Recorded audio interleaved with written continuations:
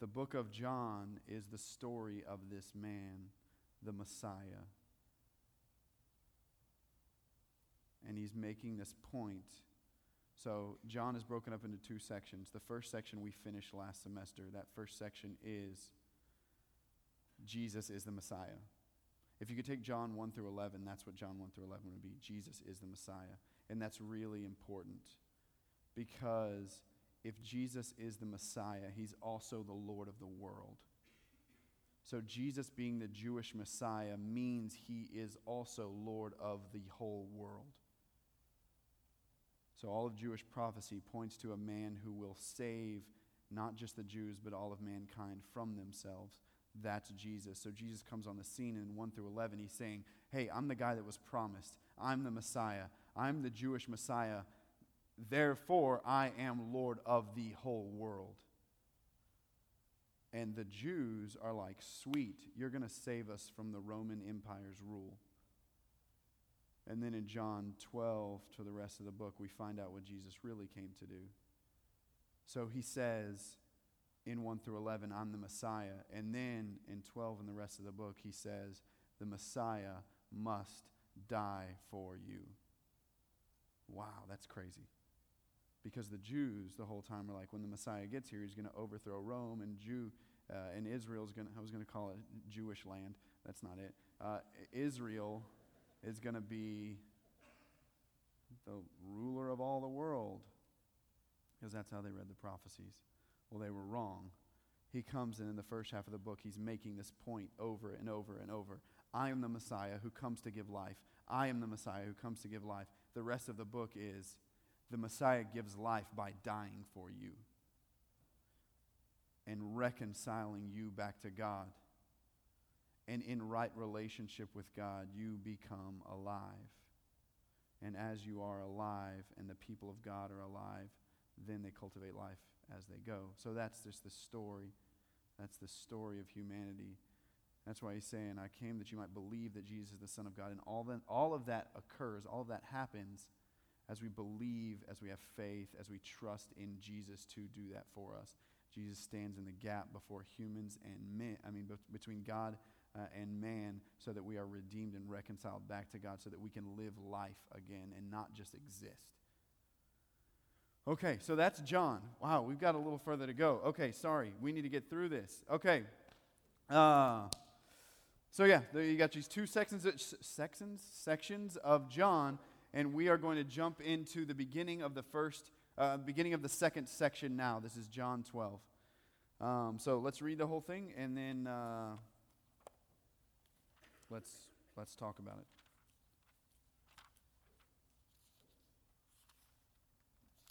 And again, we're in John 12.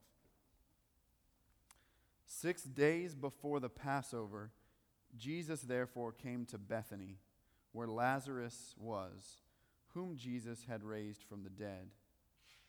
So they gave a dinner for him there.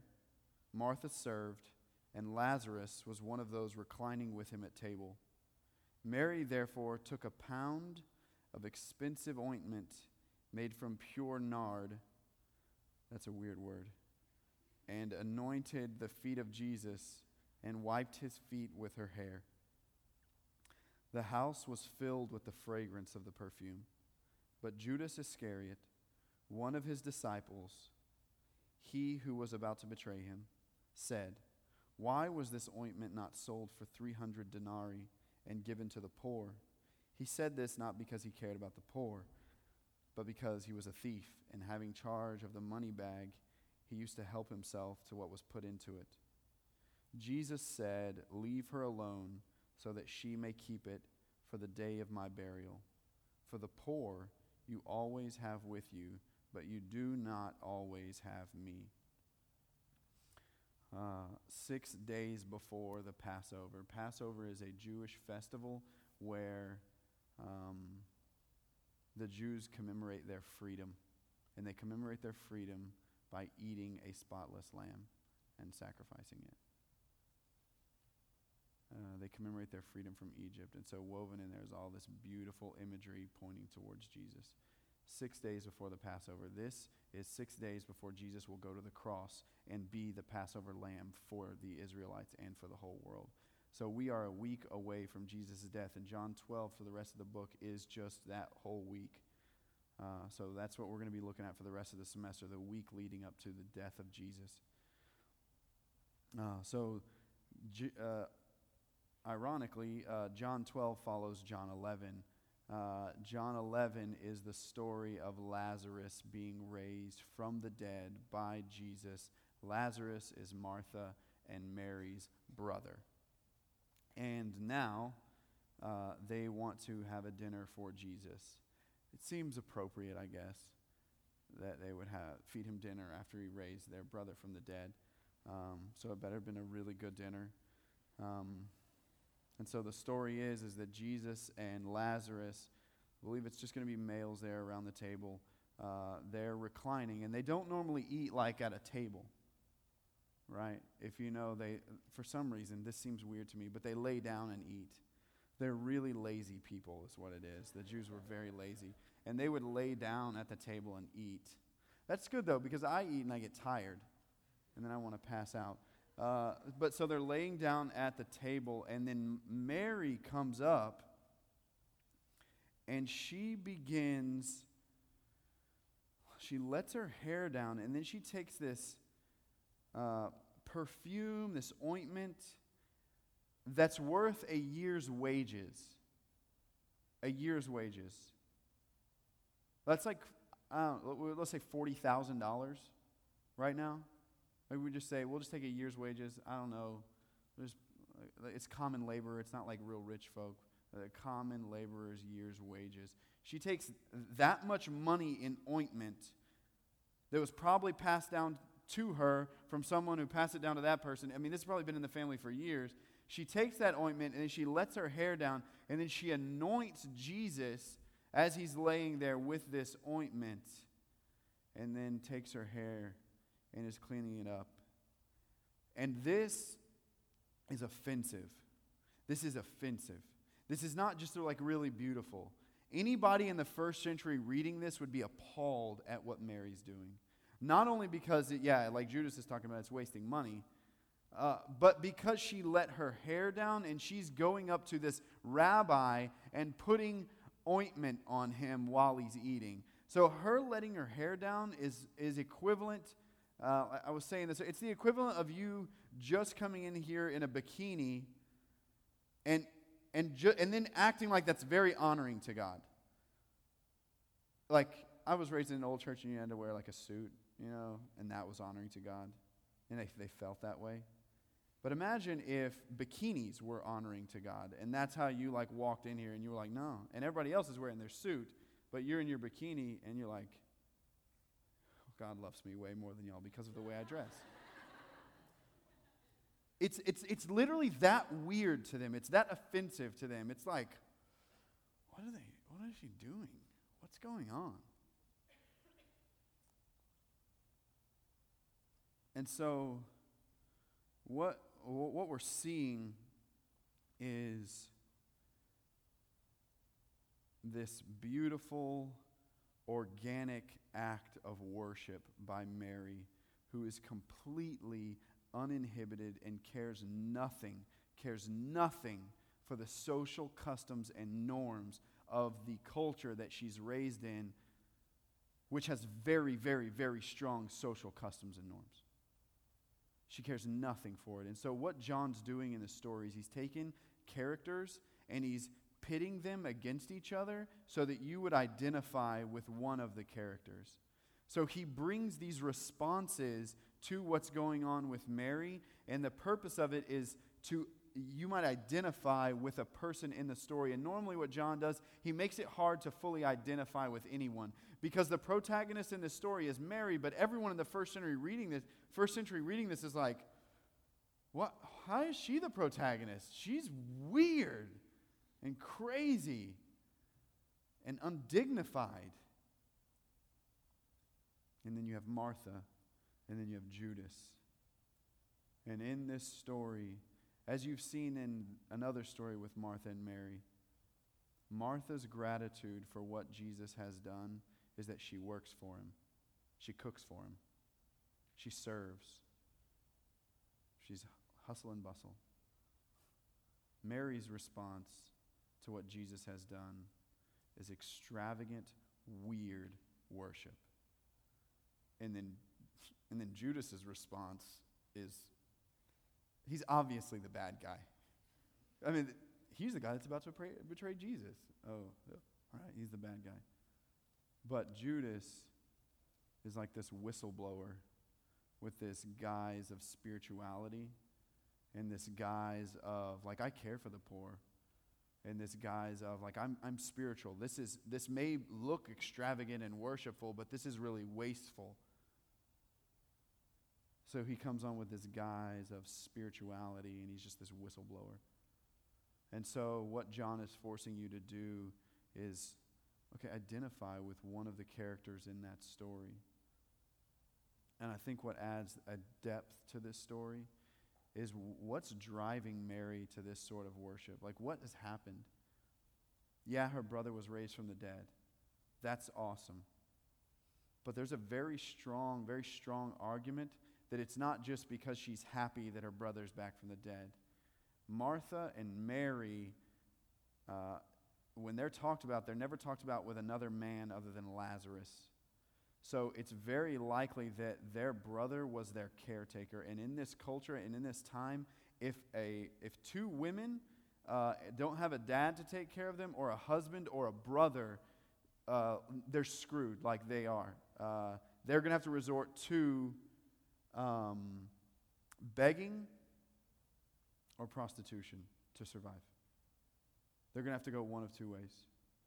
So literally, Jesus' act of raising Lazarus from the dead is salvation for Mary and Martha. It's salvation. That this God would come to earth. She doesn't know he's going to the cross, and she doesn't get that yet. She doesn't really get that, but she's overwhelmed by the fact that this God who speaks life and creation into existence would go to some peasants in the middle of nowhere and raise their brother from the dead so that they might not have to become prostitutes and beggars. That is nuts. That's crazy. She is overwhelmed by the faithfulness of her God. She's overwhelmed by the faithfulness of her God to save, to maintain faithfulness to his promises. Overwhelmed, and her response is, I just don't care how this looks. What's the most expensive thing I own? Okay, let's break that. Let's put it all over him, and let me show him that I love him, that I love him, that I love him. He's so good. This is Mary's response. And so John is forcing you to associate. To associate. He does this character development so that you're forced to associate with one of them. And so my question is, who do you associate with? What's easier for, like, are you Mary, who is like really overcome with all that the Lord has done in your life, that this worship happens? Are you Martha, who's like, I'm overcome with what the Lord has done, but this makes me I just need to worship. I just need to serve. I need to work. I've got to prove my love by work. Or is it Judas, who doesn't get it? He just doesn't get it. He's just like this idiot in the crowd that's got these spiritual things to say, and everybody's just seeing right through it, you know? So like where do you associate and where do you fall in? And so the point of all this is not to say worship better. The point of this is not to say, hey, do cartwheels in the aisles when it's time to sing. The point is not to say, hey, you should sing like you mean it because you should feel very grateful. That's like not the point. The point is that something happened to Mary that causes that. You can't mimic that sort of worship. You can't create that sort of worship. You can't create that sort of, I'll throw down $50,000. I'm a peasant and I've got $50,000. I'll throw that down. You can't recreate that because some guy on the stage says you should worship better. The point is that Mary and Martha, and they've put themselves at the feet of Jesus. They've allowed him to lead. Like you're going to see that over and over with Martha and Mary. They're the faithful women that follow Jesus. And so what's going on with Mary is this organic response to what Jesus has done in her life. It's this organic response to what Jesus has done. And so the question is not, or the statement is not worship better. The question is Jesus producing this life in you that leads to worship? And I'm not just talking about when we sing songs together. I'm talking about, like, you'll hear me say this, when you eat a peach or a good steak or something that God has created, does it lead you to say, oh my God, God is good and has created good things for his people? Like, have you allowed God to come through for you in times? Have you trusted him when it looks like this isn't going to go the right way? I'm talking about, has God come through for you? Has God done things? Is God there? Can you remember that? Does worship happen in your life? Not worship better, but question. Is worship the response of your life? If worship, this is strong, but if worship is not the response of your life, you don't know God. If worship is not the response of your life, you don't know him in any sort of real way. You may have an intellectual grasp of some things that this book says about him. And so if worship isn't the response, you don't know him. Because all of this flows out of life with God. He's drawn people to himself so that they might be alive and be able to cultivate life. So that's where this goes. A guy that I used to listen to preach quite a bit, he would always say, it's okay to not be okay. It's not okay to stay that way. It's really easy to come to church and play this silly little game. It's really easy to come to church and we just do this stuff. But what we're trying to do is be real with ourselves and cultivate life in Jesus' name. And that happens as we are honest about where we are. We are honest about how God makes us angry because we don't experience him when we read the Bible. When we're honest about, I go to worship and it just feels sort of weird. But I do believe in God. As we're honest about, I have this struggle that I can't get past and I can't get rid of it. How do I get rid of it? This is honesty in the way that we approach God because he knows everything already. So there's this honesty in the way that we approach. And in that honesty, we can work through all these things and sink deeply our roots into the faithfulness of a good God and allow worship to flow. And worship be this organic response to the way that God leads us and guides us and lives with us. And we are filled by him and moved by him. So all of that is to say, who do you associate with and why? I'm not giving you something to go home and do this week, but consider where you are. This is a new year, new people, new friends and old friends too. Where this goes is really important. Is life happening? Because this goes by really fast and you become an old man or an old woman in a wheelchair, but you're retired and life was okay. So the question is, do you have life? Are you experiencing life? And if not, why? Why? So, dang, I just get up here and I'm heavy and I'm sorry. But that's just the way it is sometimes. Worship flows from life with God. Is worship the natural response of your life? Is it occasional? If it's not, I'm telling you, let's work through that. Let's do that. That would be a beautiful thing. life is good and can be beautiful, can be freeing and joyful and peaceful and right.